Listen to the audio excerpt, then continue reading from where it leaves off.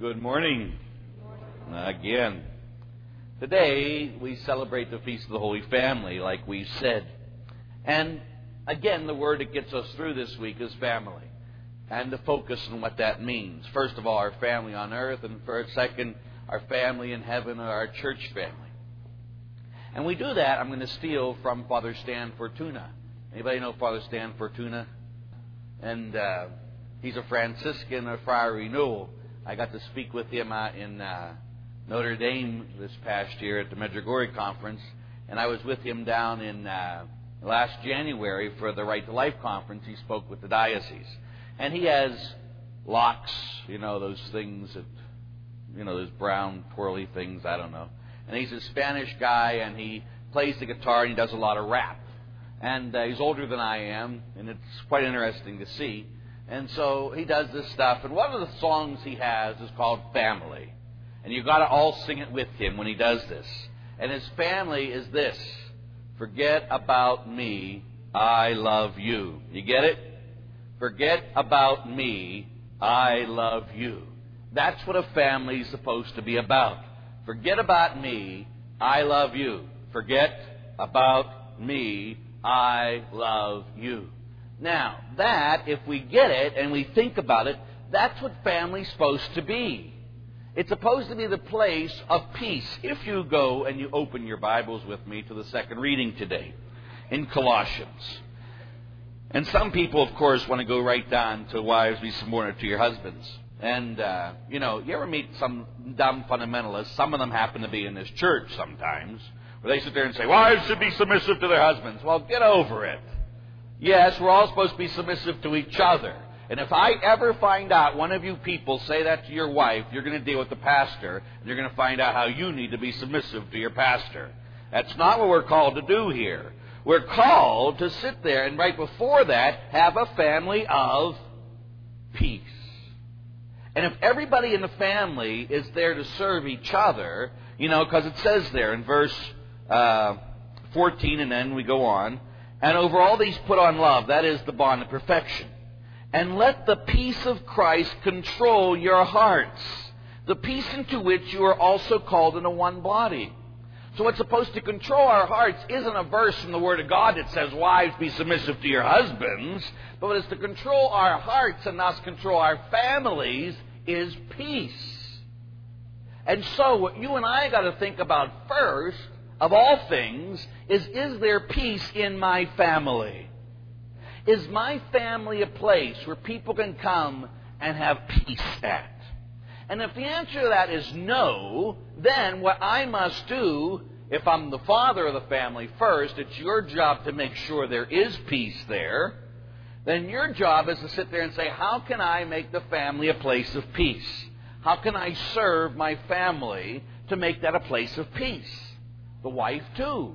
How am I called to serve, be submissive to my family to make it a place of peace? The children too. How am I called to be submissive to my family to make it a place of peace? That's what it's called to forget about me. I love you. That's what we're called to be doing as families. And the problem is, in the name of religion, people are screwed up. You know that. We call them those Muslim nuts right now that are blowing up things. In the name of God. Fundamentalists who believe people are bad. In the name of God. We who say this is the way it should be. In the name of God. And that's garbage. In the name of God, what all of us are called to be is people of peace, people of love. And it has to be in my family at home first. So again, is the place I go to every day a place of peace, a piece of love? And if not, what am I going to do practically, beginning today, as soon as I walk out of this place? What can I do practically to make it that way? Where I say if I'm a negative person, a negative Christian, how am I going to stop being a negative Christian instead of saying always what's wrong? And how will I be a positive Christian and always instill hope into my family? Forget about me. I love you. That's what I got to be thinking always in my family. Forget about me. I love you. Then it comes to the family of the church. And first of all, it's the big church, but it's also we start with the family of the church here. Are we a place of peace? Are we a place of love? And I think more than most, yes. I couldn't say that 4 years ago. I can honestly say the worst place I've ever been in my life 4 years ago was Bread of Life. By far. I never saw people hate each other as much as they did here. And then comfort it with their being, oh, we're charismatic. But let me tell you something else. There's not a better place today, I believe, than Bread of Life here. Because I think, more than any place else, you are people that really care about one another. It was exemplified a couple weeks ago when we decorated the church. It's exemplified when we come together and there's someone sick amongst us. It's exemplified when someone dies amongst us. It's exemplified again and again when we have collections for the poor. We take stuff for the refugees. Forget about me. I love you. So what God is calling all of us to continue to do is grow as a family. And so I've got to constantly think my goal in my life is my home family, my church family, is to always forget about me. And to always I love you. To make our family here, our family at home, a place of peace. A place of love. A place when the kids or the husband or the wife walks in, everybody knows there that they're loved.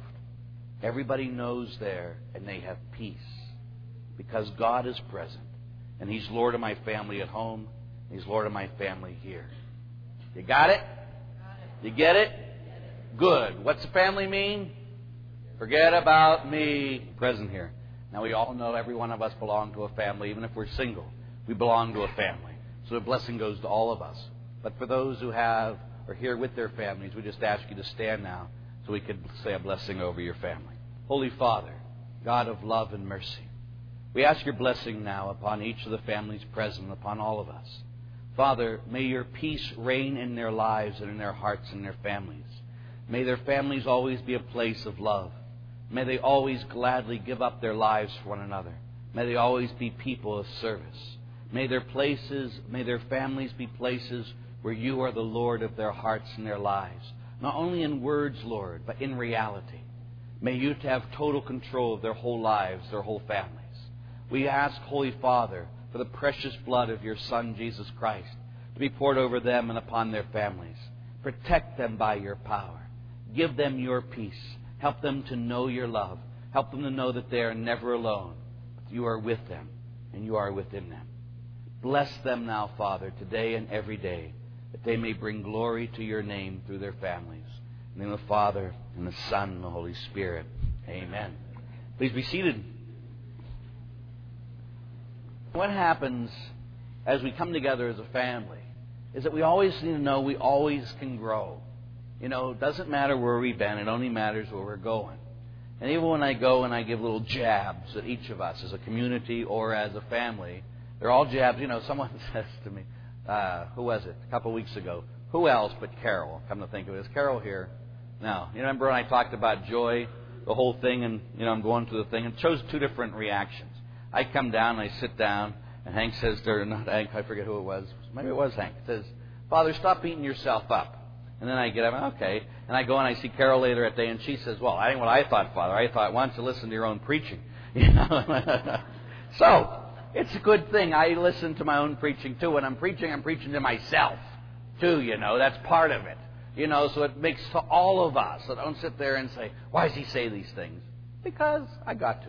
So, we talk about it together. And it doesn't matter where we've been. It all matters where we're going. And so we can strive for peace. We can strive for love. And our families at home and as our families now. My main point is to never let our religion overshadow love. Love must always overshadow all things because God is love. And unless we get that in the right priority, then our religion becomes pharisaical. It got to be love is my ultimate goal in life.